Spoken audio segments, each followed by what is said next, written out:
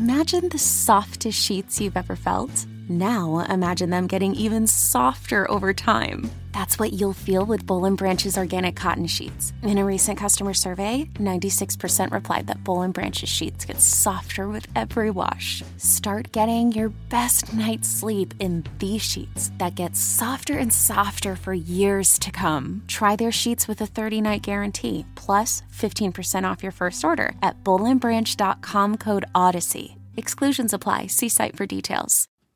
Hey folks, this is Kevin. On this week's episode of Risk, you'll hear Dixie De La Tour. You know you're not supposed to go back and forth between my two holes, so you better stay back there now. And he's like, what? That and more, but before that, I just want to remind you about the fantastic deal we have if you go to adamandeve.com. For a limited time, you'll get 50% off. 50% off just about any item. And they have fabulous brands there like Lilo, Rocksoft, Fleshlight, Liberator, lubes from Pure and Wet. If you like glass dildos, which I do, they have a great selection of those. Rabbits for the ladies. Ladies, come get your rabbits here. And so much more. You will also receive 3 free adult DVDs plus a free exclusive gift. That's the clit bumper, my friend. A fan, sent me a photograph of said clit bumper, and man, does that thing seem to be built for bumping of clit. Oh my goodness, is that the ideal pleasure ring for couples with the pleasure nubs to thrill her sweet spots. adamandeve.com. You use the promo code RISK at the checkout. That's RISK at adamandeve.com. Now here's the show.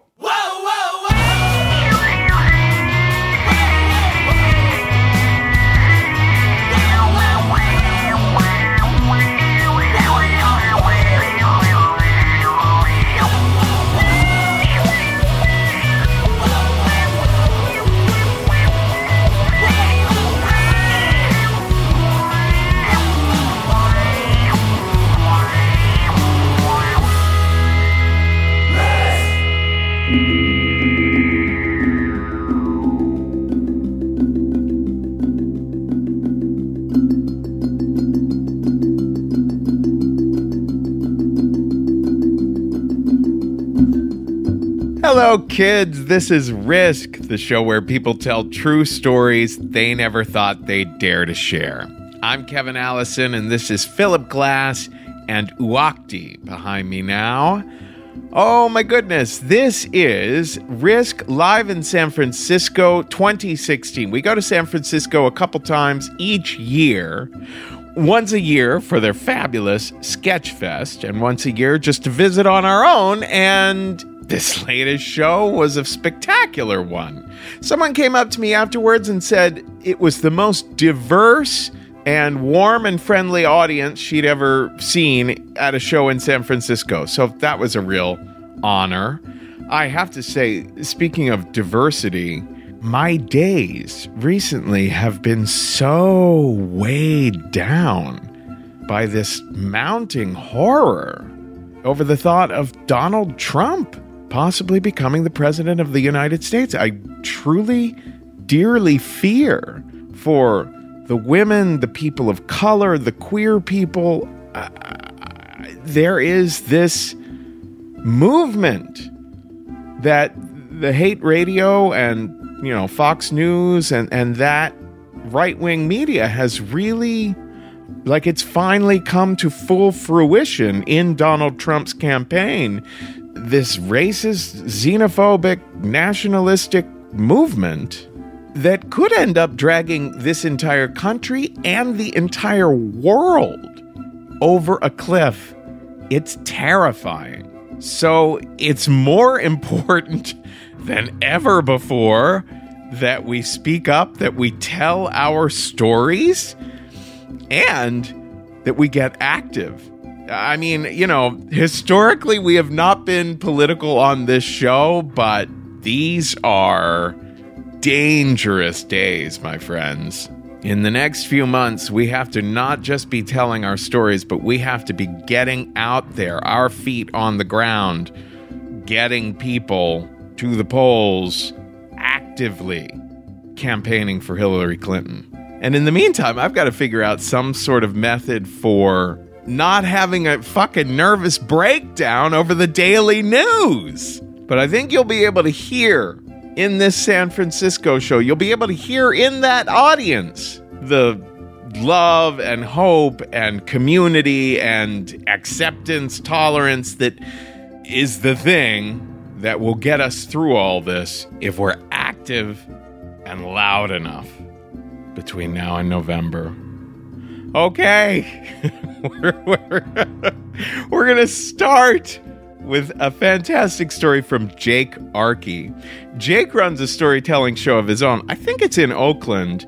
You can find it at sosayweallonline.com. And here he is now with a story we call Brother in a Box.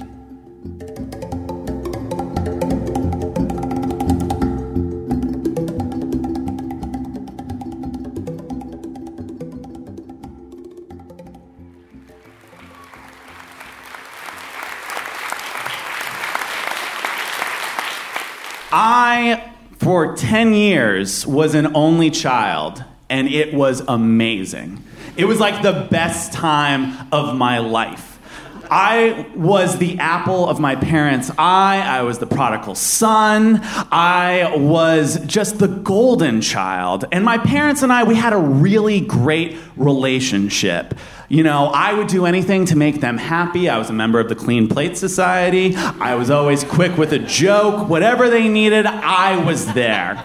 And they, in return, lavished me with so much love. And I could get almost anything I wanted, say for like, you know, a Super Nintendo. You ask 3 times and you're denied 3 times. But it was okay. Like, dare I say, we were the perfect, happy family. And then one day, my parents sat me down when I was about 7 years old, and they said, Jake, how would you like to have a little baby brother or sister? And I remember I was leaning back in my Ninja Turtle PJs, this nice, cushy, plush chair that my parents had gotten just for me. And I entertained that thought for a microsecond. And I looked at my mom and my dad and I said, nah, I think I'm good. And they said, too bad, we've already started the process. And by process, what they meant was an international adoption.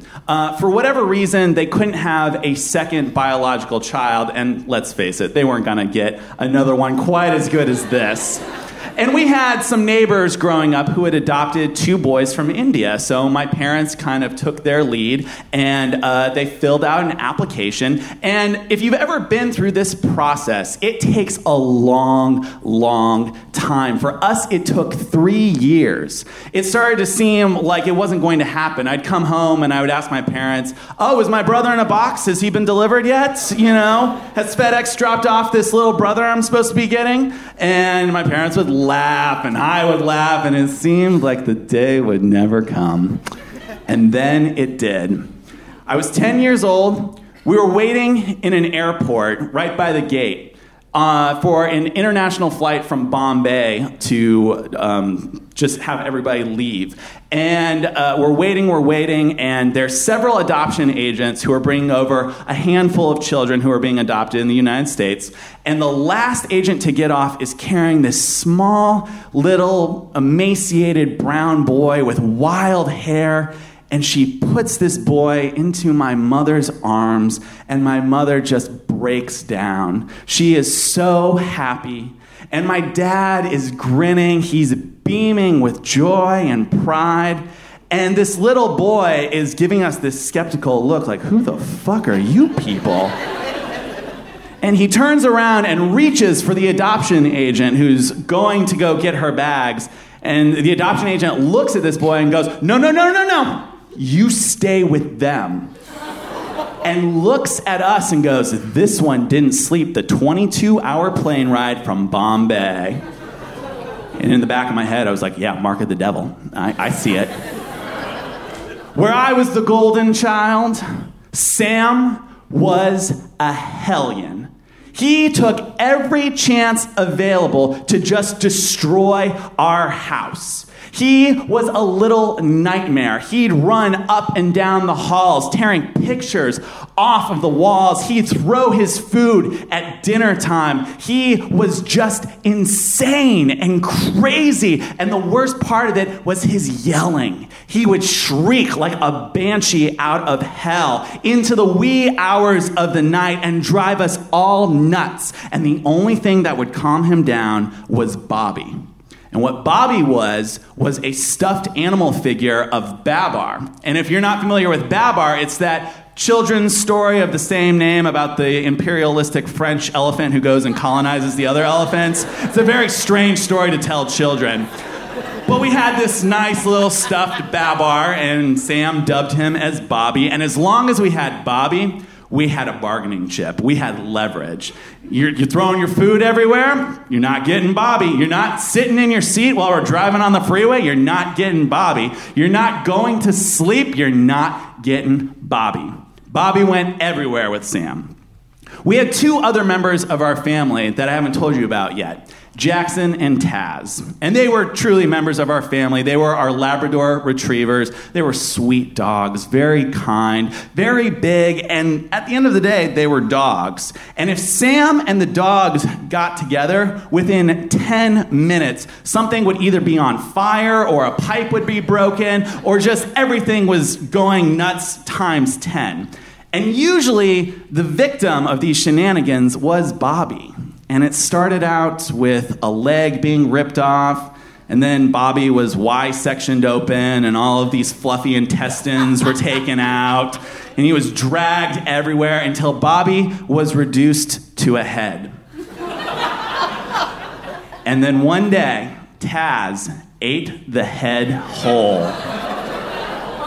And I cannot tell you the Kafka-esque nightmare that our household became that night, with Sam screaming and yelling into the wee hours of the morning, and my parents just started to lose it. They were very rational people, very reasonable, but they were pulling their hair out. We were going nuts. Nobody got any sleep that night.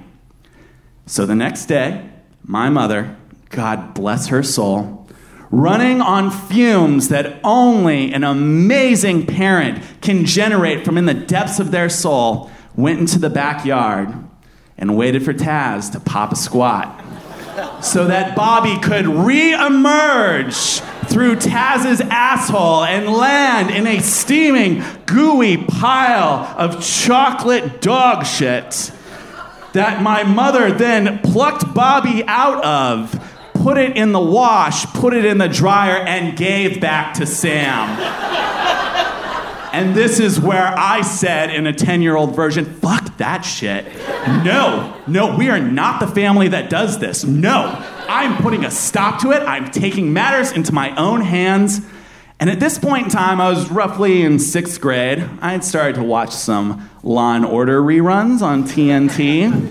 I started to read the amazing works of John Grisham, and I thought, if there's anywhere that I can find a solution, surely it's in the American justice system.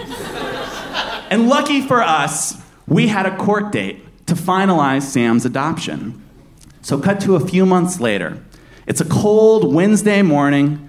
We're sitting outside the courtroom. My dad is wiping sleep boogers out of his eyes because he's working nights and then waking up to take care of Sam in the morning. My mother is holding Sam as he's punching her in the face with the bobby head that I just see coming out of my dog's butt over and over and over again.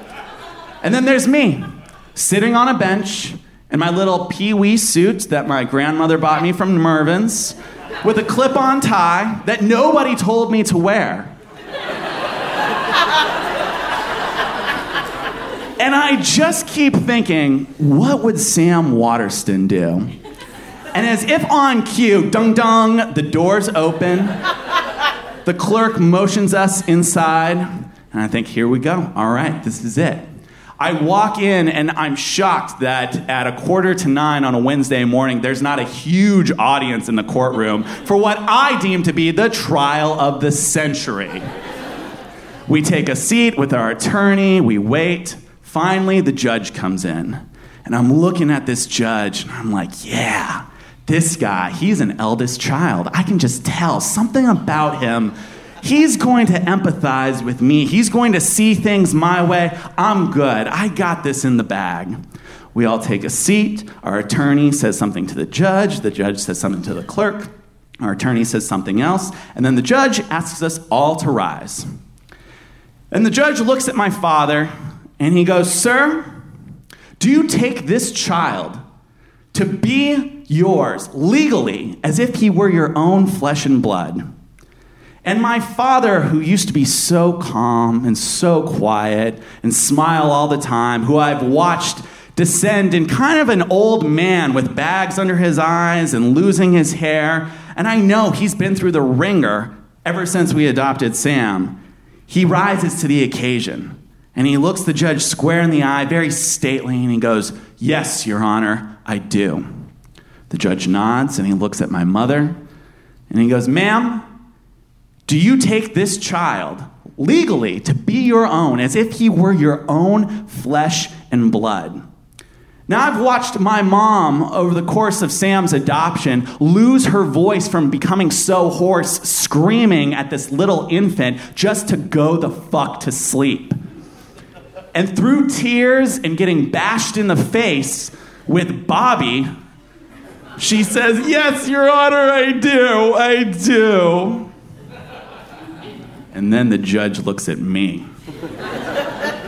And it was probably just a lark, probably just for shits and giggles.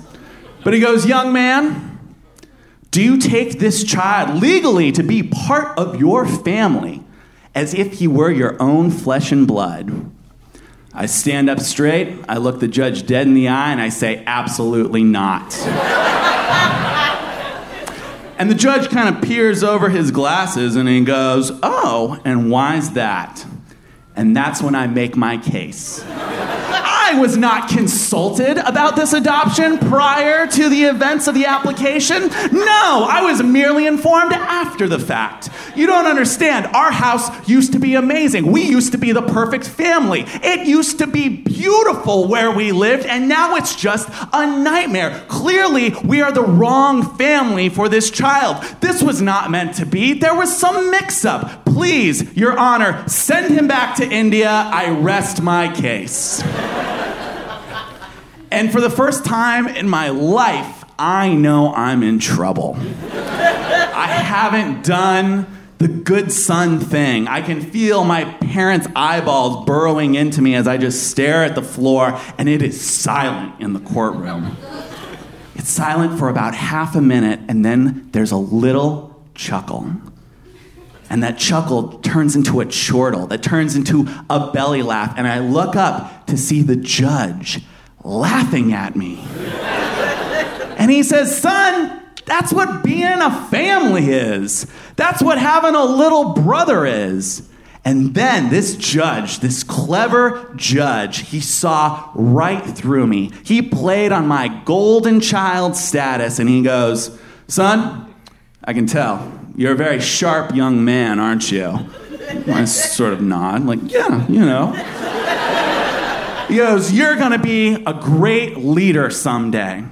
But do you think that right now you could lead this poor child who grew up in Calcutta, India, with no opportunities and no family? Do you think that you could lead by being a good older brother?" And not wanting to refute a judge nor tear up this amazing portrait he had painted of me, I sort of shrugged and mumbled that I, could give it a shot, maybe. Judge said, "Great, bang the gavel," and like that, we were a family. Now, over the past 20 years, my brother and I have not really seen eye to eye on a lot of things. I'm no longer the golden child, and he's no longer quite the black sheep, but we are still very different people. I'm single. I don't have any kids. I haven't lived with my parents for the last 12 years. Sam has a 2-year-old child by way of his high school girlfriend. He's 21 years of age and is onto his 3rd fiance. And both of them are currently living on my parents' living room floor in Salt Lake City, Utah. But when my brother turned 21 this past February, we asked him what he wanted, and he said he just wanted to come out to San Francisco so he could turn 21 with his brother. And I have to be honest, it's the closest we've ever been. He came out for 3 days, and we went out for drinks, and he popped his karaoke cherry with me at the Mint, singing Linkin Park of all things, twice, the same song twice. And we talked about stories and the future and his son and my nephew. And for the first time in my entire life, I truly felt like I had a brother. Now, they say that it takes a village to raise a child. I tried to send Sam back to that village and it didn't work. We ended up being family, so we might as well be friends. Thank you so much.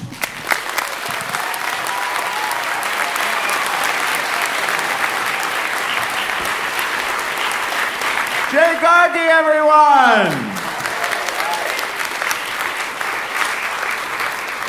Are you guys familiar with this notion called Rule 34? If you can think of it, there's a kink of it.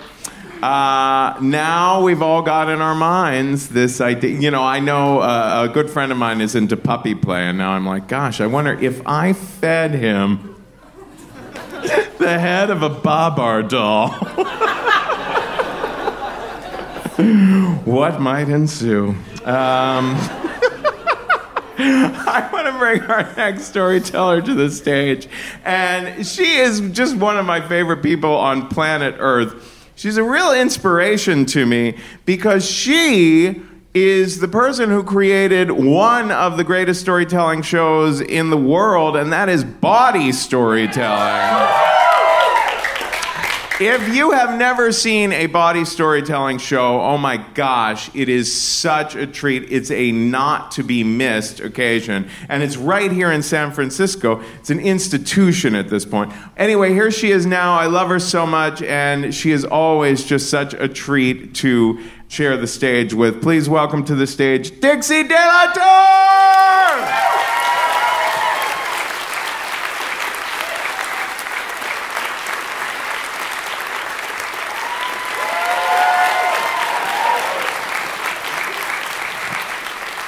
Hey y'all, how you doing? How many people here like storytelling? This kind of storytelling we're doing right now, there's different kinds. This one is we call personal narrative storytelling, people telling their own personal stories. And when I first discovered personal narrative storytelling, we could get up in front of our friends and we could talk about all the stuff we've done in our life. I was like, and a light bulb went out. I was like, this is why I did all that crazy shit on the internet. I had no idea. I felt compelled to do it, but I didn't know why. So when I first discovered it, I kind of, I was a sex party producer. I was kind of a dirty girl, and it didn't fit most of the shows where I could go and I could tell stories, so I created my own show. And I invited, it was a pervert coffee clutch in the beginning. It was, we get together, and every month I'd say, we're going to gather, and there'll be a theme, and then you can get up and you can tell a story of your own. And I would say, so this month our theme is going to be, and I never saw that person again. And they go, oh, and I'm like, I thought you had one. And then I'd say, next month their theme's going to be go big or go home. And they go, and I'm like, yeah, I thought so. So one month I come up with a theme and I just send it out to folks saying, next month the theme of our get-together is going to be the worst sex ever. And they get really excited. And then it occurs to me, because I'm kind of the person who starts things off, I'm going to have to kick it off with a story of my own.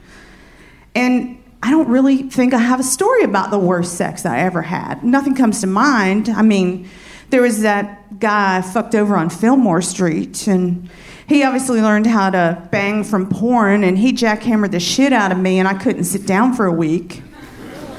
And that was bad sex. But it wasn't the worst sex ever. And there was that guy who had like 5 roommates out in the sunset, and went over and we had loud, boisterous sex in his room. And when we came out, he high-fived all of his roommates on the way to the front door. And that seemed rude. But I didn't feel like it was the worst sex ever. So the day before our storytelling event, I tell my boss, Sister Mabel, I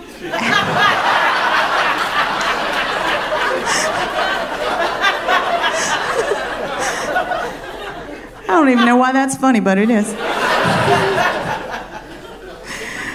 Sister Mabel, I gotta kick a show off tomorrow night on the worst sex ever, and I don't think I have a story. What am I gonna do? And she says, oh, Dixie, do what you always do. Just get on the internet and put out an ad for it.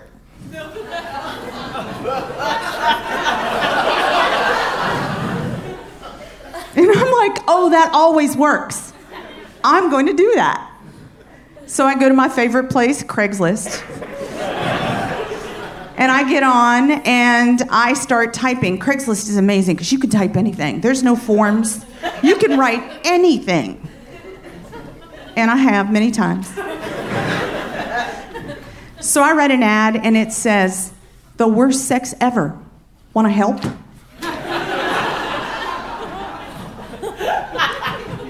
It is imperative that I have terrible, terrible sex in the next 24 hours.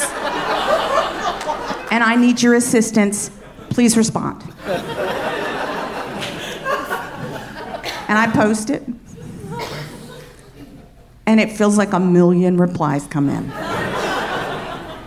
My inbox is filling up, and I'm just like, oh, wait, I have to figure out how to choose the response to, like, I have always looked for something in particular, but I've never really looked for bad sex before. So I'm not really sure if the objective is the worst sex ever. How do you make a decision? So I close my eyes and I twirl my finger and I land on screen on an email and I click it and I open it. And the email says, hi there. I was intrigued by your ad. They're always intrigued by your ad. And my name is Marco. I'm 5'10", swarthy. I've attached my phone number and a photo. I hope to hear from you. And I see that there's an attachment. And I click on it. And as it opens, I see that the photo is entitled Hung JPEG.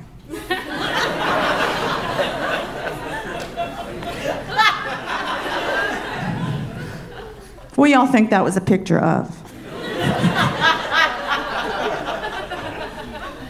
It's a picture of his dick. And I look at it, and he's laying on his back, and he's got kind of a hairy stomach. That's really all I can see other than a penis. It's kind of having a pretty good day. I wouldn't have called it Hung JPEG. And I sit there and look at it, that kind of, are we there, you know. And then it occurs to me, wait a minute, this guy just sent me a picture of his dick entitled Hung JPEG. That's some fucking arrogance right there. This has all the makings of the worst sex I'm ever gonna have. This here's my guy. So I write him back, and I'm like, hey there, Marco. Congratulations, you are the grand prize winner. Please send me your address. I'm gonna head out to your house, but you're gonna need to meet me on the street because you might be a serial killer for all I know. He says, okay. He sends me his address. I leave work, I get on the 38 Geary. And I head out. When I get to 15th Avenue, I get off, and there's this guy I'm seeing for the first time standing at the bus stop. And he looks at me, and I look at him, and he looks a little bit like if you crossed a chubby Al Pacino with Marmaduke.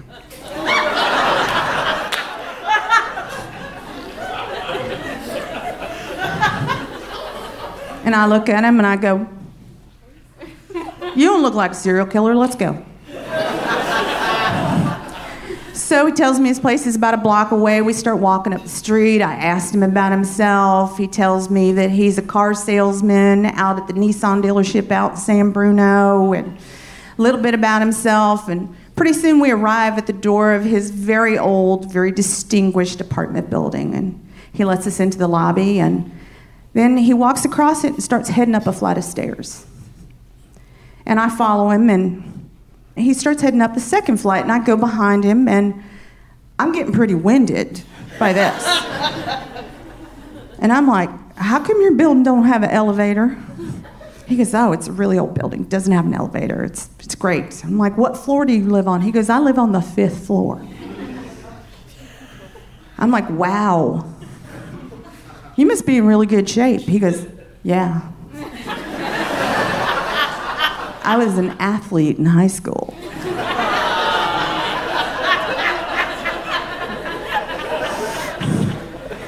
And I go, "Well, I wasn't an athlete in high school. So why don't you head on up to the 5th floor and I'll join you as soon as I can get there."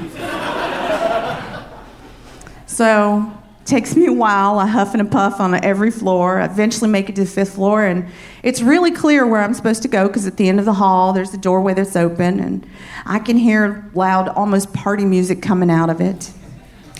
And I step inside the apartment, and I look around, and it's pretty simple. It's a tiny studio apartment. It's got a bookcase with a bunch of books. It's got a wooden futon, the kind that opens out into a bed, which conveniently has been made to. And there is a TV set across the room that is very loudly playing Speed Racer the movie. Have y'all ever listened to Speed Racer the movie? It's like, oh. And I'm like, that was a weird choice. And then I'm like, well, wait a minute. Maybe he's being polite.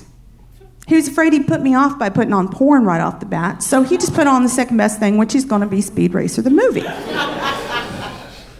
But it's loud, and I say, "Marco, could you turn that down a little bit?" And he does, and I stand in the small apartment, and I go over to the futon, and I sit down, and he stands in the middle of the room and just looks at me, and Speed Racer's kind of playing, and there's that awkward moment where something's about to happen. But I have never instigated the worst sex I've ever had. So I'm not really sure how to get things started. And after a pause, he just stands there, and pretty soon he goes, "So do you want to see it?"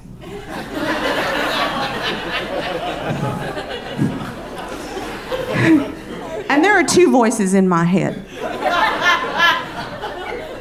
The Dixie voice goes, "Oh, you need to get over yourself." And the other one, which needs a story in less than 24 hours, says, "Yeah." So he undoes his belt, he hikes his pants down, he pulls everything out, he's got his pants down around his knees, which is a really good look. His dick's there, kind of half chub, it's okay. He's giving me a little Vanna White flourish.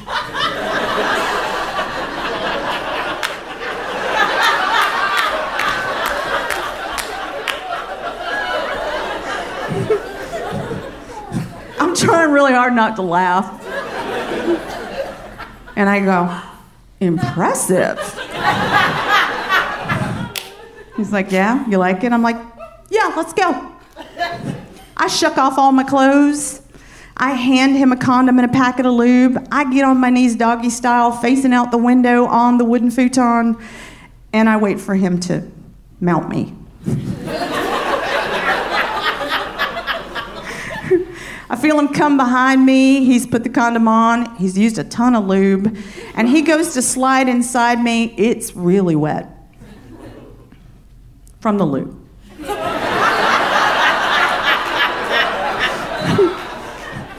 He gets it in about a half an inch, and then he stops. Teetering futon. And he goes, "Are you okay?" "Yeah, I'm great." Gives it about a little bit more. He goes, "Are you okay?" "Yeah, I'm fine." He keeps doing that. I don't know who told him this was the biggest dick in the world, but he bought that shit, hook, line, and sinker.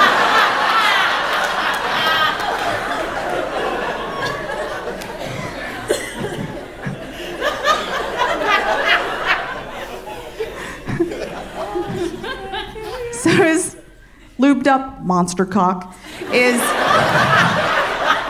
going a tiny bit in and a tiny bit out, and on one of his backstrokes, he slips out of my pussy and slides into my ass. Just a little bit. Just a little bit. And he goes, "Oh my God, are you okay?" I'm like, "Yeah, but you know you're not supposed to go back and forth between my two holes, so you better stay back there now." And he's like, "What?" He can't believe anybody could take this thing in their butt. So if it was bad before, now it's like 1/8 of an inch. "Yeah, you're good. Is it all right?" I'm like, "Yeah, I'm gonna be on this fucking futon when I'm supposed to be telling this story in 24 hours. He keeps doing it a little bit at a time, and I'm like, "Oh my fucking God, are you kidding me?" So finally I decide it's time to take matters into my own hand. So on one of his strokes, I rear back, and I slam myself, bam! All the way to the hilt in my ass. And from behind me, I hear a high-pitched scream.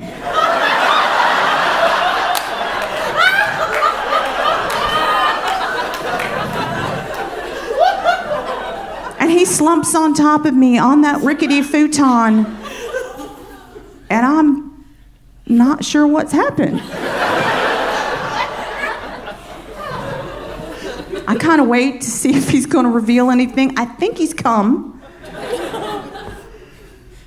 And there's just this, like, I'm clueless. I can't see what's happening. It's on my back. So after a little bit, he pulls out. He gets up off the futon. I'm pointed the other way, and he goes behind me, and he goes into the bathroom, and he shuts the door. And after a minute, I hear the shower go on. And I sit on the wooden futon, looking at Speed Racer on the TV. And I'm like, well, now what? I mean, how do you know when the worst sex you ever had is over? So I sit there naked, leaking lube, waiting to see what's going to happen. And after a very long time, I hear the shower cut off.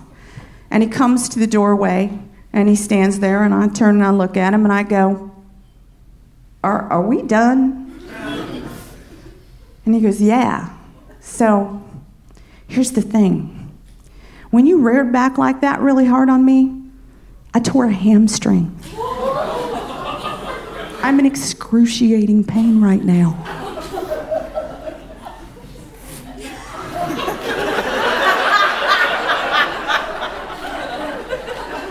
I'm like, well, I guess you ain't walking me down them 5 flights of stairs now, are you? So we shake hands, porno style. And as I head out of Marco's building, it occurs to me, you know, I never really stipulated who the word sex was actually going to be for, did I? Thanks, y'all.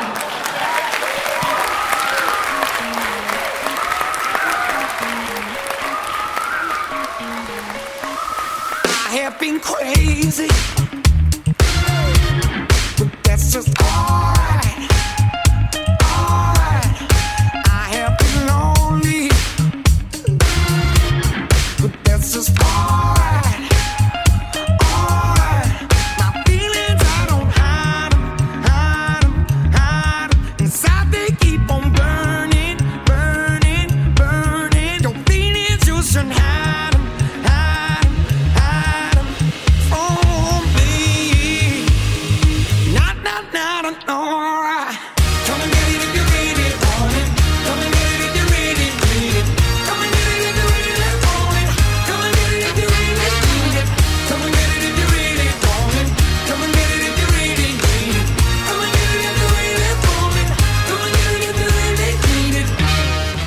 This is Risk.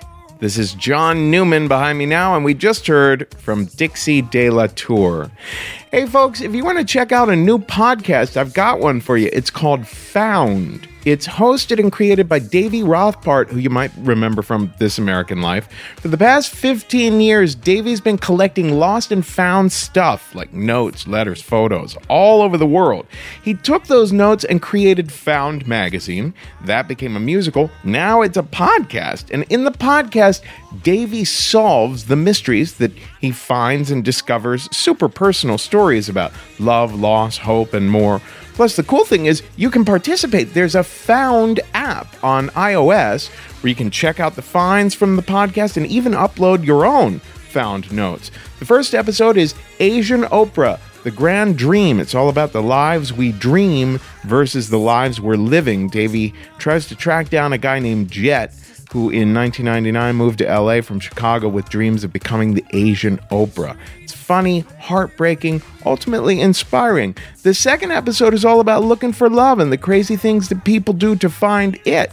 You don't want to miss it. New episodes drop every other Wednesday, so make sure you subscribe today to Found on iTunes or wherever you listen to podcasts. You can also find it at wondery.com/found. Also, I'm pretty much guessing you've heard of Blue Apron by this point. I have so many friends who are crazy about it. Not all ingredients are created equal. You know, fresh, high-quality ingredients taste better and are better for you. So it's important to know where your food comes from. Now, for less than $10 per meal, Blue Apron delivers seasonal recipes along with pre-portioned ingredients to make delicious home-cooked meals. It's going to transform the way you feed yourself, I'm telling you. Blue Apron knows when you cook with incredible ingredients, you make great meals. So they set the highest quality standards for their community of artisanal suppliers, family-run farms, fisheries, ranchers. Whether it's Japanese ramen noodles, wild-caught Alaskan salmon, or heirloom tomatoes, Blue Apron brings you the best. How many times have you intended to create a recipe at home, and then you look at the list of ingredients and you're like, oh shit, I've got to buy this, and this at the grocery store. No more. Check out this week's menu and get your first 3 meals free with free shipping by going to blueapron.com/risk.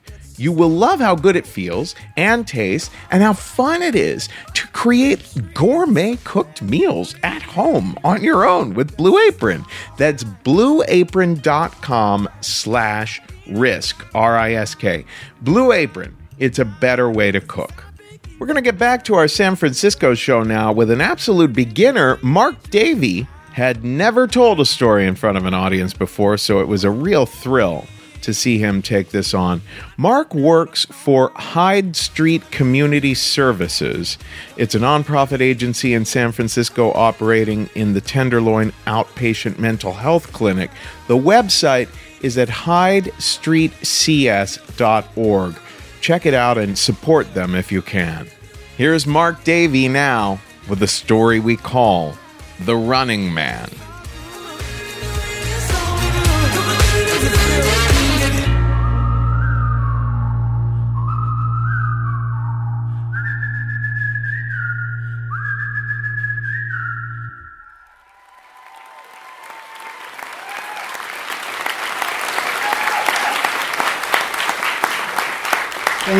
Thank you. God, I can't believe I'm going on after those stories.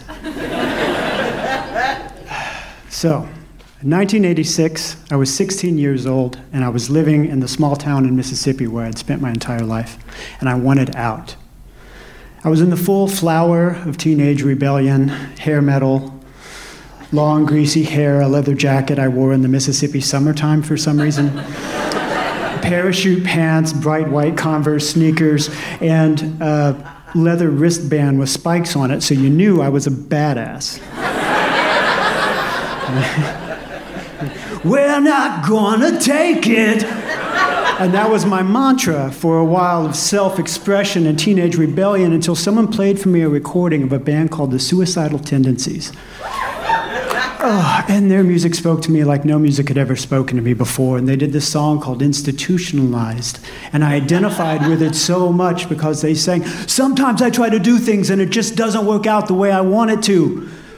And I knew what that was like.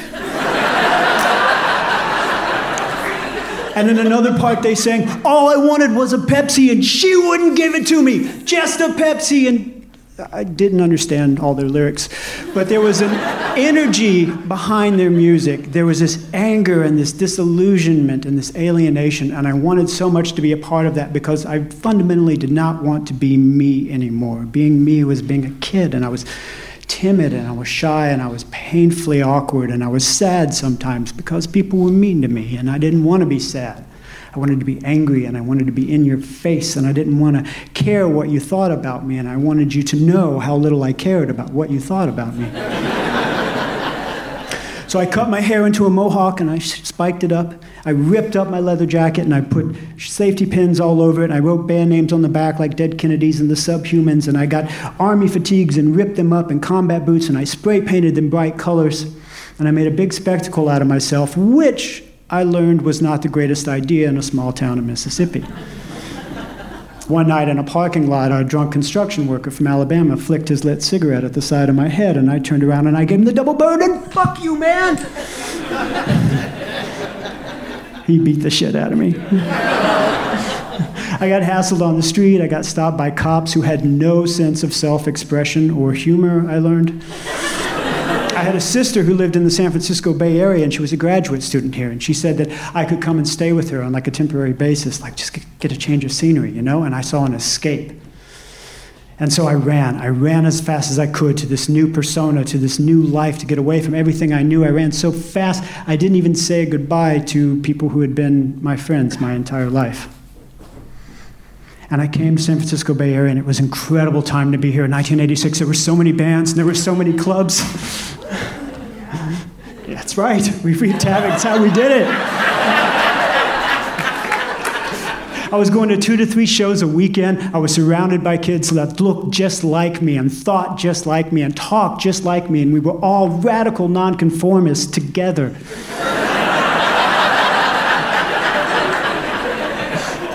And there was a whole new world of experience, and I wanted to take it all in, and I just wanted to dive into it, so many things, and I wanted to just go to the edge, and I did, and I ran to the edge, and I dove over.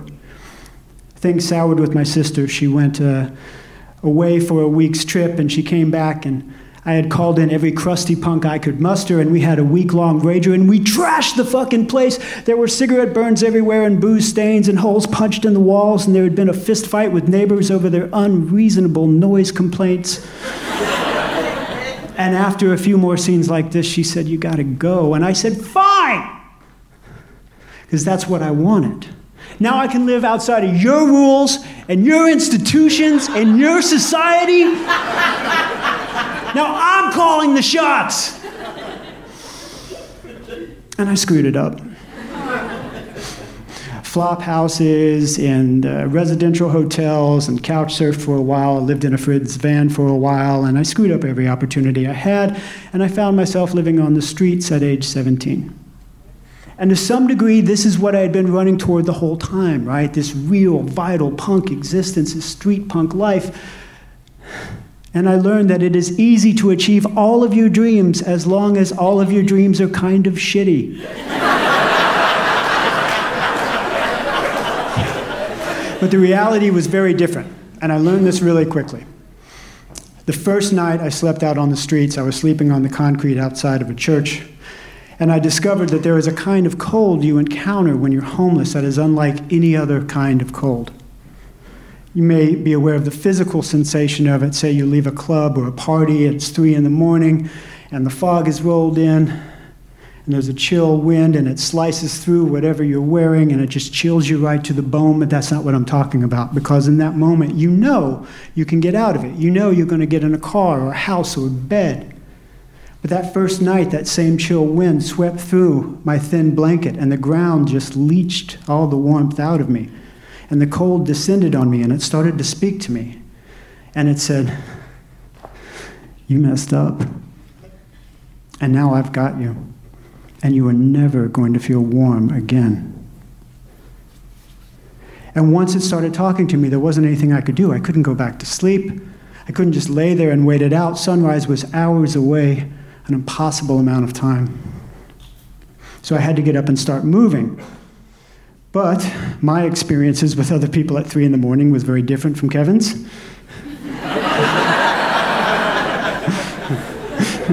I encountered roving packs of drunks one night who were just looking to beat someone's ass. Another night, there was a guy, as I'm walking through a residential neighborhood, who pulled up next to me in his pickup truck and slammed on the brakes and sat there with the truck idling, just looking at me. And as I kept walking, he sped and squealed his tires and went around the corner and went around the block and pulled up alongside me again and did the same thing again. And on his third circuit around the block, I panicked and I ran and I jumped over someone's fence and I hid in their yard and I listened to the sound of his truck angrily driving up and down the street for the next 20 minutes. And there were cops. Cops always had questions. They wanted to know why I was out and what I was doing. But one night, I noticed this couple. It was about 4 in the morning, and they were out, and no one else was paying any attention to them. And they didn't need any justification for being out because what they were doing was their justification. They were jogging. And I thought, that seems like some pretty effective camouflage.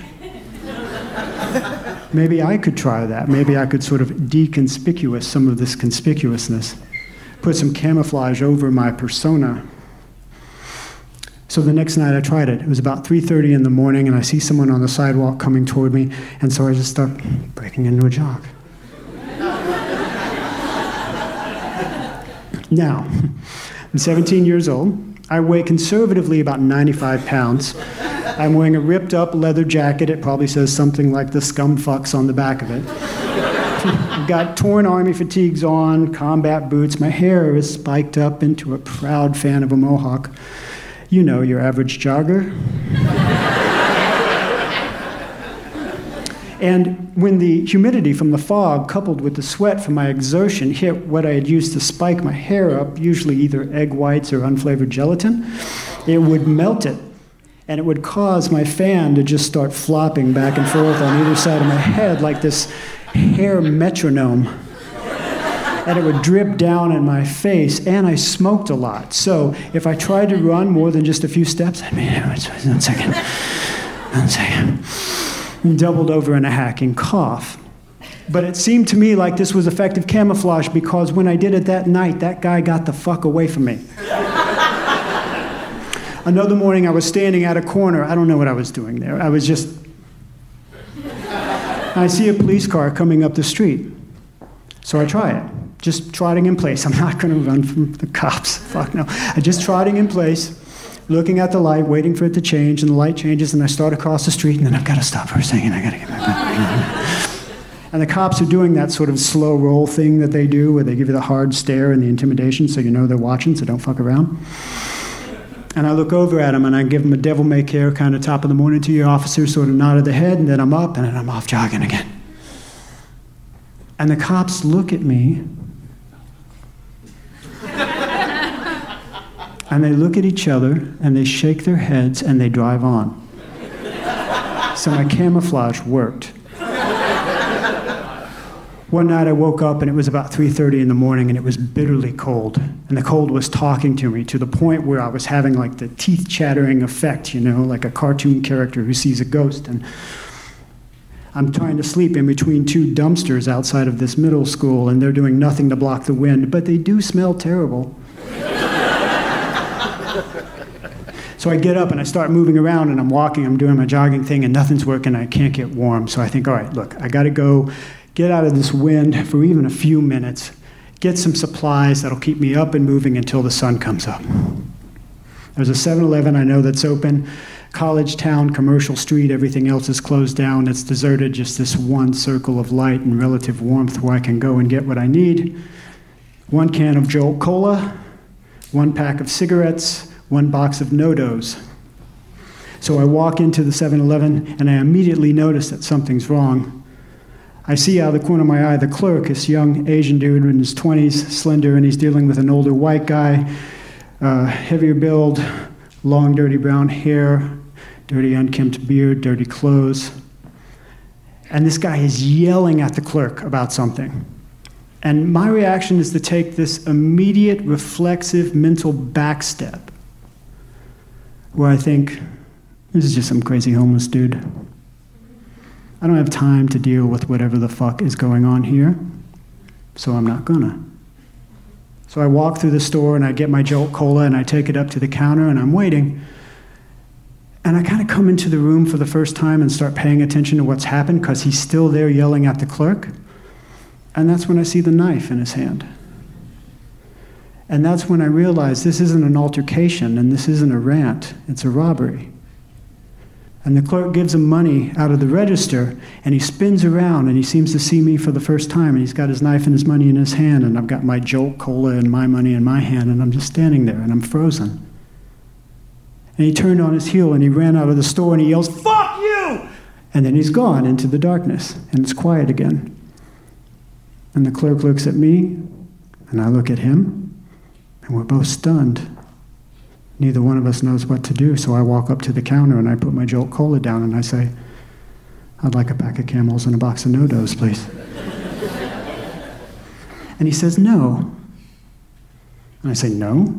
And he looks at me puzzled and he says, "No." And he calls 911, and as he's on hold, he explains to me, he says, "You're with him. So you have to wait for the police."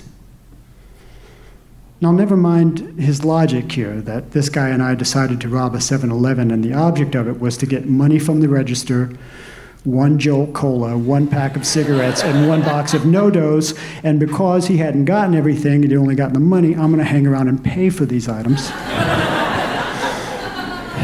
He was distraught, he wasn't thinking clearly, it's understandable. But what struck me was his immediate mental association of me and everything I thought I was, this punk living on the edge, a real vital existence, with that guy and everything I thought he was, just some crazy homeless guy who wasn't worth my time. So much so that in this clerk's mind, we had to be together. And I stood there and I stared at my now unattainable Jolt Cola. And all I wanted was a Jolt Cola and he wouldn't give it to me. And I finally understood those lyrics.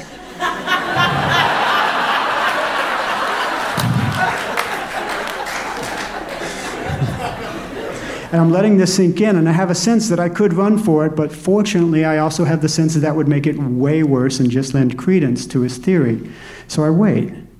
And the cops come and they hear my story, and the police are reasonable, thankfully, and the cop says, "Yeah, I get it, you wouldn't still be here, fine, you can go." And then he turns to his partner, and he shakes his head, and they look away. And I recognize that gesture because it's what the cops had done with my whole jogging camouflage. Only now I understand what it means. They weren't doing that because my camouflage was working. They were doing that because it was so disastrously ineffective that when they looked at me, they did a reflexive mental backstep and thought, this is just some crazy homeless kid. We don't have time to deal with whatever the fuck is going on here, so let's not. And I turned to leave the store, and I saw my reflection in the glass of the doorway, only this time I saw it without all my usual bullshit poured over it, without all my dreams and my persona and my camouflage, just me. And I saw my skull-like face and bad skin and my wasted, emaciated frame and my clothes ripped and useless against the cold, hanging off me in these deep folds. My dumb fucking floppy hair. And I saw a kid who looked timid, painfully awkward, and deeply sad. I wish I could say that I stepped out of that store into a bright new morning and everything was all different and sunshine and roses after that, but that's not life. And that's not how change works, not for me. Change tends to come driven by pain, it takes a long time, and there are many setbacks. But something shifted in my head that night, because once I started seeing myself, the way that that clerk saw me, and the way that those cops saw me, and the way that the world saw me, I couldn't stop. And I knew that morning I had to stop running. Thank you.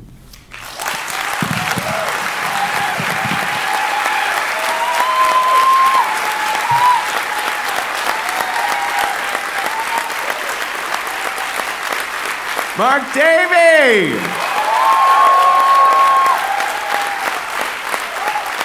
Not bad for a first timer, huh?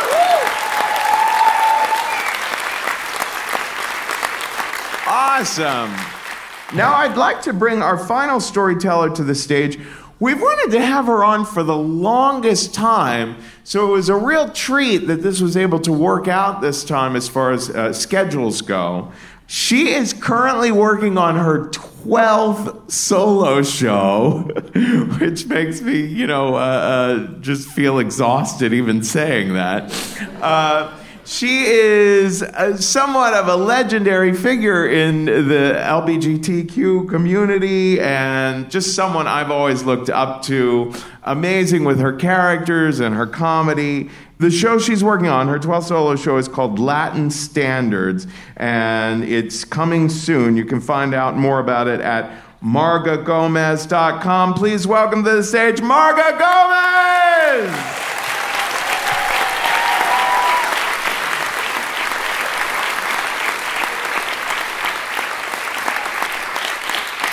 Thank you so much. How are you? Good? Really good? I am a lesbian.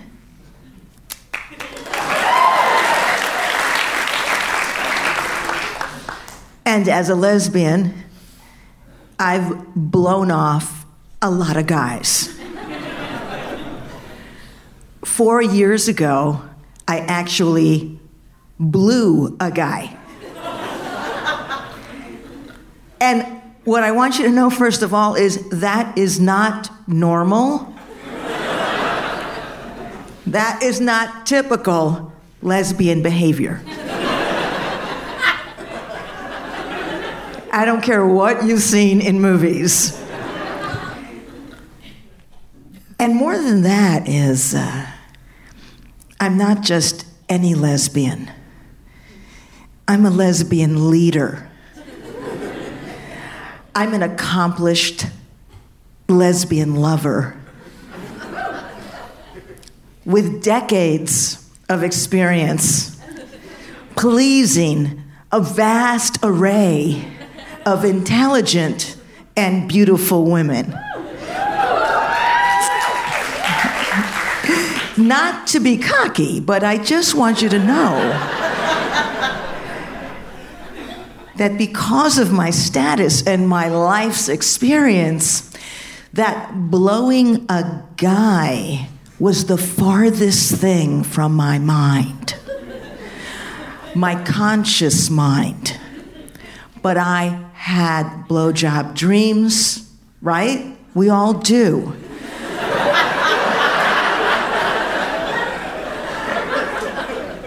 Many times, and I could be in bed with the most beautiful woman, and I would be dreaming about blowing the guy in that Great America ad. I dream of that. You know that man who does that little dance? You want to blow him too, right? We all want to blow that man. And in every blowjob dream I have, because I'm a gold star, by the way, that means I've never, I was. Anyway, let me get back. In every dream where I would have this blowjob occur, I'd be thinking, oh, wow, so this is a blowjob. You know, like a bucket list kind of thing. But then in every dream, just before the orgasm, the blowjob would liquefy. It would vaporize. It would pulverize into powder. And I think that it's very common. And that we all have those kind of liquefied penis dreams. It's in the zeitgeist. And in fact, remember that song, The Cake Was Put Out in the Rain? That's about a penis pulverized.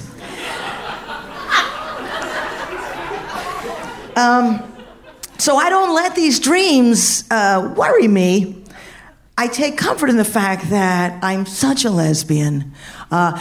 Kevin asked me to say my age, but I think I'm already revealing enough tonight. So I'm a certain age, and I am a, OG lesbian. I mean, I'm a authentic lesbian.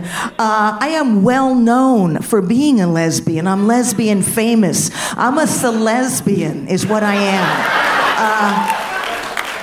Okay. All my rent has been paid because I'm a lesbian. And I have gone on stages such as this. And I have shared some lesbian content. Not a lot, but just enough so everybody knows. I've gone on TV a little bit and been a lesbian. I've done all these things, and I have traveled all around the country and the world with my lesbian message. And there was a time, my friends, when I was so hot that I was getting lesbian groupies. I don't know if they were lesbians, but with me, they would be. Okay, they were women, and they were offering themselves to me sexually. And I never did it with any of them because I always had a girlfriend at the time, because I'm an OG lesbian. We always have a girlfriend. We're serial monogamous. And I was a monogamous, so I was faithful to every girlfriend, and I'd have to tell the groupies, no, please come back when I'm single. But they were never around when I was single, because groupies they have a sense for when you're taken. You know what I'm talking about, people in relationships. And I was faithful. To the end, to my last girlfriend, because there was apparently a last girlfriend. I'm going to get to the blowjob. Just let me talk about her. I'm going to get to it, okay? I understand why you're here, but let me talk about my last girlfriend who I love so much. I love my last girlfriend so much. I probably should tell you her name, but I want to respect her privacy, so I'm going to just give her an alias. Let's call her Hortensia. Let's make her ethnic. Hortensia. Loved her so much. And I didn't want to love her so much because inside, I knew it wasn't going to work out because there was a large age difference. There was a 20-year age difference. That's not even all the years of the age difference, but there were 20 for sure. And I heard all the little, digs that people tell couples, May-December relationships. I've heard them all, especially the one that my friends were very fond of, telling me, Marga, you're robbing the cradle. Fuck that. Why do people always have to bother the older person in the couple? Don't you see we're already dealing with a lot of pain? Don't you see? The older person is not the person to fuck with. Don't you see? We've got enough problems, the older people. We're going to die soon. Leave the older person alone in this couple. Pick on the young one. Tell her, hey, you're robbing the grave, bitch. I tell her that.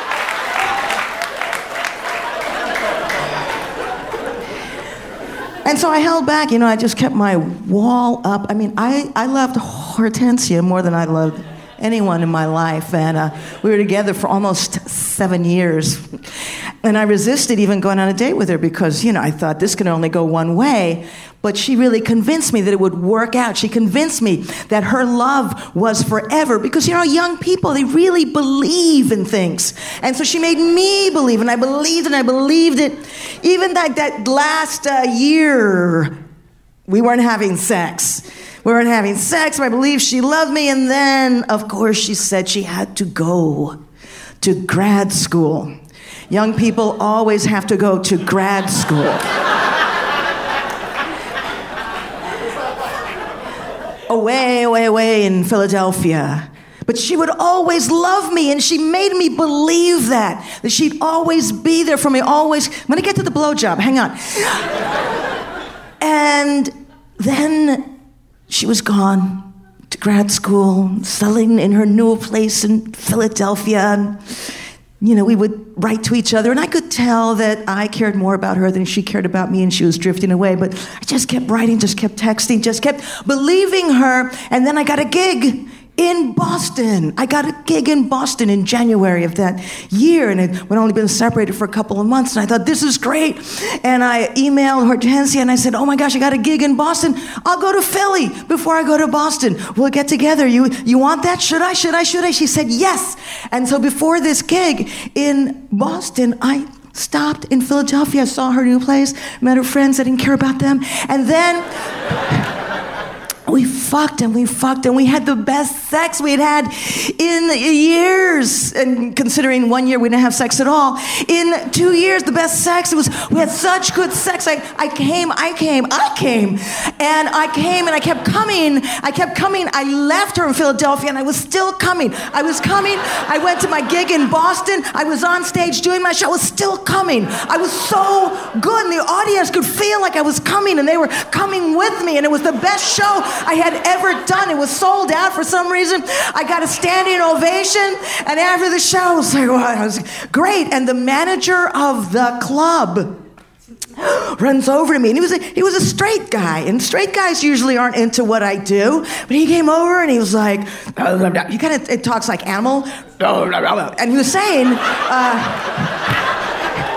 that everybody loved me, and he wanted me back at the club, and he handed me a little glass of Maker's Mark, which he already knew was my drink, and he pulled out the calendar, and it was already January, and the next date he had was in June. It was June 16th. It was my birthday. It was also Father's Day, and I thought, oh, I'll take that one. Yeah, I'll do that one. It was a Sunday. It was Father's Day. Not a good idea, and but I thought, hey, it's my birthday, and then before that gig, I'll stop in Philly because it'll be my birthday, so surely Hortensia will fuck me. Birthday fuck. I mean, it's still, you still keep working it when a relationship's over. And then I wrote to her and I said, hey, it went great in Boston, and they gave me another gig in June, so I get to see you then. You're gonna be around in June. And she didn't write back, and I called her and she didn't call back. She didn't text back. And she stopped loving me, and it was quiet, and I started to die. I started to be in acceptance of the fact that there was going to be no more fucking. And that maybe was the last love of my life, the last great love. And I started to get very depressed, and and then my friends didn't want to hear it anymore, and I wasn't going to spend money on therapy, so I just drank and ate and smoked, and I just started getting more fuzzy and blurry, and months went by, and then it was June. It was time to do my gig in Boston. I was so fucking depressed. Didn't feel funny at all. Got to Boston, and I just had a bad show. It was a bad show. It was my birthday, and everything about that day was bad. It was my birthday, and I thought, well, surely Hortensia is going to call me. She's going to call me. She's going to remember it's my birthday. I gave her, I bought her a coat on her birthday. I bought her a coat. And she was in Philadelphia. It was cold. It was like she really liked it, the coat. Uniqlo. And I'm going to get to the blowjob. Just relax, everybody. So I got this text, finally. It's like a few hours before the show, and it's a text, the birthday text. Okay, an email would have been good, a call would have been better, but a text, I'll take anything. And I hadn't heard from her, right? Since January, she said, happy birthday. Hope you're doing something fun. Period. No exclamation point, no heart, no nothing. That was it. Hope you're doing something fun. And then I had the show. And it wasn't fun, and I couldn't even hear the laughs. All I could hear was, hope you have fun.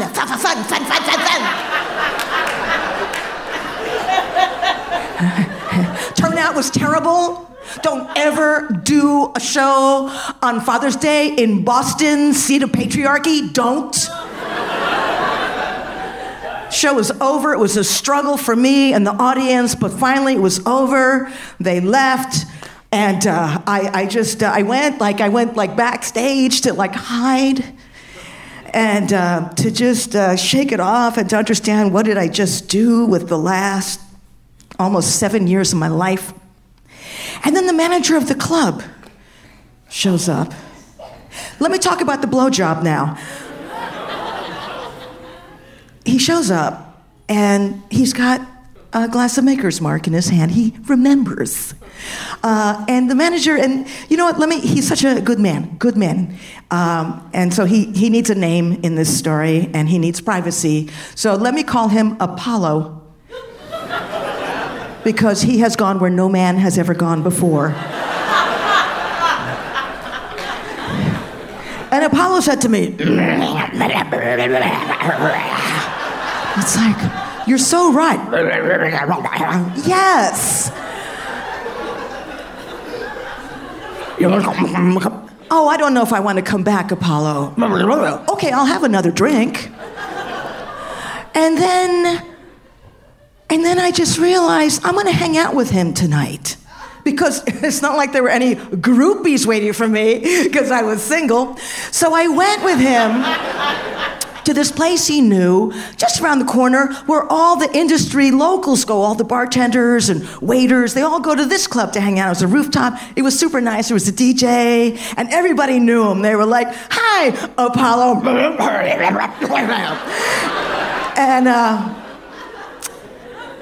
And we're sitting and we're drinking, and he's just, he's got me. He's got me in his,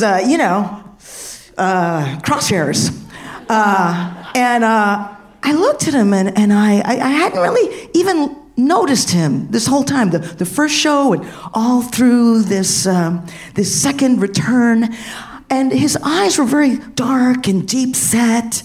And he was my height, and he was a little out of shape. He looked just like me. He was wearing a polo shirt and just complimenting me.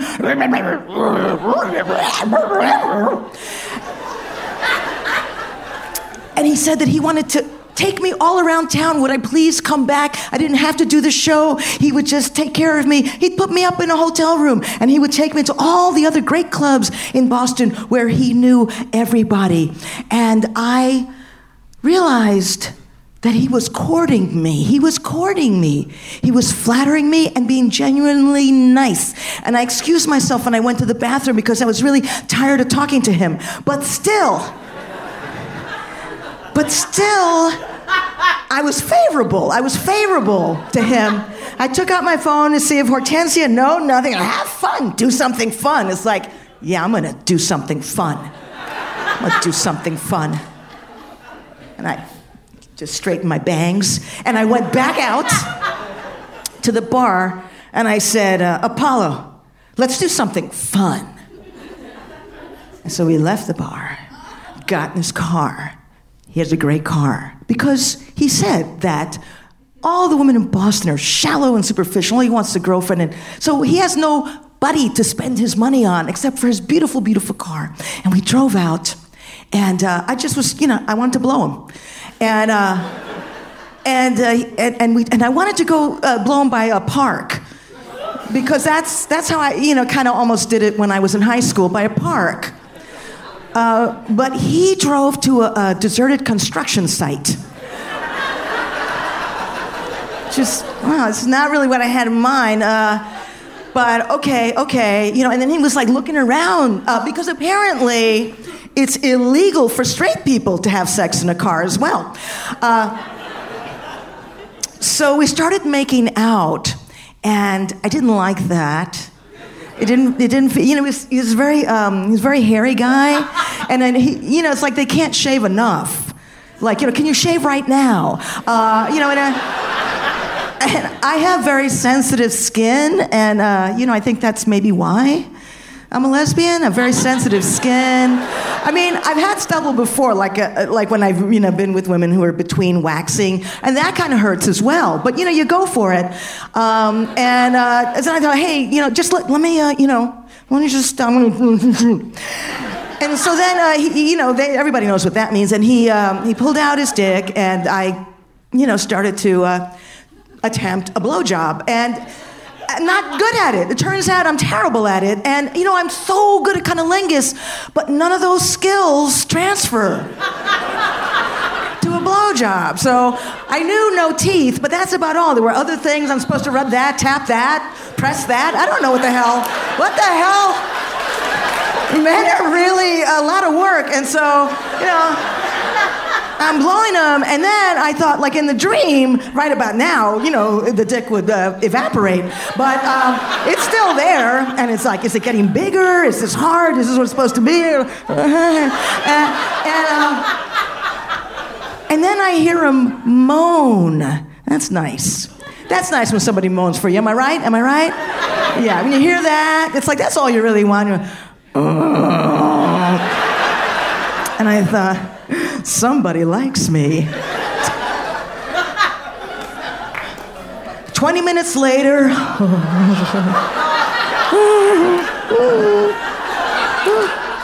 nothing.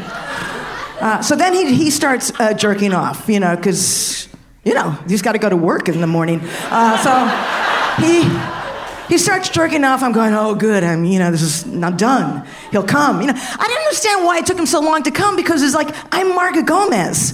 I just the thought of it. Whatever happened to premature ejaculation? I don't know why people are against that. I say, come. The minute you think of it, and if you can, come now. Come now. Come. Everybody.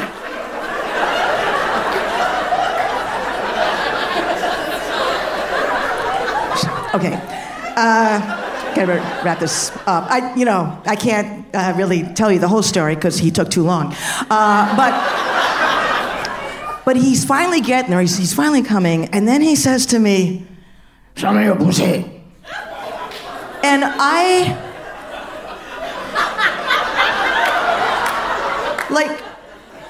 the tone was not right. I didn't like the tone. It's like, I'm still a feminist, so where's the please, miss? But it's like, whatever, I just want this guy to come, so it's like, it's not even like I really do this, but it's like, okay, woo. And so I guess this worked for him, because he says to me, how do you want it? Huh? And so he was saying, where do I want it? It's like, what? What do I want what? And I realized, oh, no, because I've seen cable. I understand. There's that. So he wants to shoot it. And it's like, I thought it was going to go in my mouth. But obviously, that would be rude, and I'm a lady. So it's like, oh, yeah, where do I want it? Where do I want it? It's about to come. And so, my honest answer would have been outside. Could you? I'll be here. Go. But I've seen enough softcore porn to say, on my tits.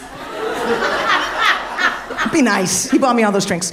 So he shot on my tits, and it really wasn't what I expected. I thought it was gonna be like a gusher, but it was like trickle, trickle, trickle. And it's like, was that even cum? What was that?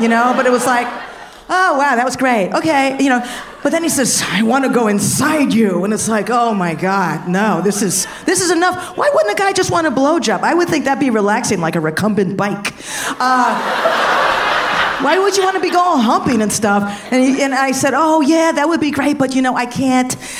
They don't allow that in my Airbnb, I just didn't want him to come back to my Airbnb and eat my snacks. And then, he drove me back to my place, and he was just so nice. Really, Apollo, if you're listening to this, thank you, and I'm sorry. But he wanted me to come back, and he kind of wanted me to be his girlfriend. And he kind of really, I think he really loved me. It was just so weird. He'd seen 2 entire shows of all my mess on stage, and he just felt like we were kindred spirits, probably because we were wearing the same polo shirt. And I said, yes, of course. Oh, I can't wait to see you. And then he would send me little texts. I'm thinking of you. And it went on for months, and then I just stopped writing back to him. I stopped writing back to him. I'd done my blowjob. I was ready to move on. I felt strange when I bought produce. And then I did another blowjob just because I wasn't sure. Maybe maybe he just had a weird dick, So I tried to know. He was my friend. He was my good buddy, and was actually trying to get it on with this girl. It was a threesome, and his penis was really great. I mean, I looked at it this time, and it was beautiful and even like a dildo. But still, it was really nothing for me, and I was completely researching the whole time. I was out of my body, and I learned, I just learned how the other side lives, and I realized that, all this stuff I heard about how blowjobs are so great, I never heard that from a woman. I only heard that from gay men. The reason I'm telling this story, and I've never really told this story before, is because why not? I'm still a lesbian. And it's really okay to be a full-on 100% homosexual and never see or touch or deal with the junk of the opposite sex. But if you happen to be in a stage of your life where nothing else is happening, and someone comes along, someone nice, who flatters you, talks to you real nice like that, and carries your bag, and they can hold you for a night and make you feel like everything's gonna work out, then go for it. Go for it. And if any of you straight women in the audience would like to try pussy, just go to my website. We're all saying love each other now because of, the horror that we're all in and the insecurity that we all have and we're all facing. And we should love each other. But let's not stop there. Let's also fuck each other. Thank you very much. Good night. It's the music that we choose. It's the music that we choose. It's the music that we choose. It's the music that we choose. It's the music that we choose. It's the music that we choose. It's the music that we choose. The music that we choose. The world is spinning too fast. I'm finding that Nike shoes to keep myself tethered to the days I tried to lose.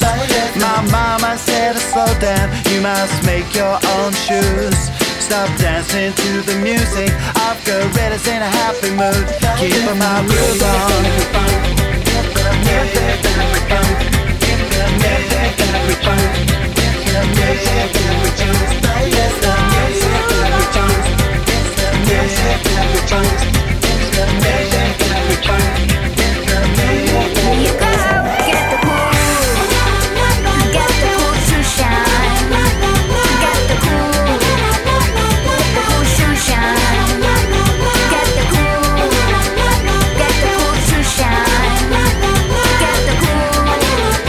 Get the cool shoe shine. That is all for this week's episode, folks. This is Gorillas Behind Me Now, and we just heard from Marga Gomez. If you're looking for a new podcast to listen to, don't forget to check out Found. It's hosted and created by Davey Rothbart. You might remember him from This American Life.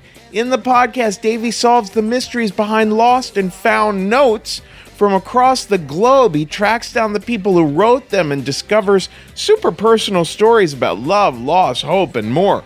New episodes drop every other Wednesday, so make sure you subscribe today to Found on iTunes or wherever you listen to podcasts, or visit Wondery.com/found.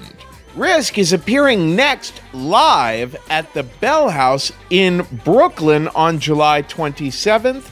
On July 30th, we're back at the Bootleg Theater in Los Angeles. On August 5th, we're in Toronto. Come on out, Toronto. On August 6th, it's Montreal. Don't miss us, Montreal. That'll be our first time ever in your town on August 6th.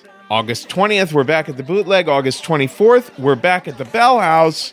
September 17th, we are in Salt Lake City, Utah. We're back in Salt Lake City. The theme is outrageous, and you can pitch us at the submissions page at risk-show.com. On November 12th, we're in Baltimore. The theme that night is Wounded. Again, pitch us at the submissions page at risk-show.com. Folks, today's the day. Take a risk.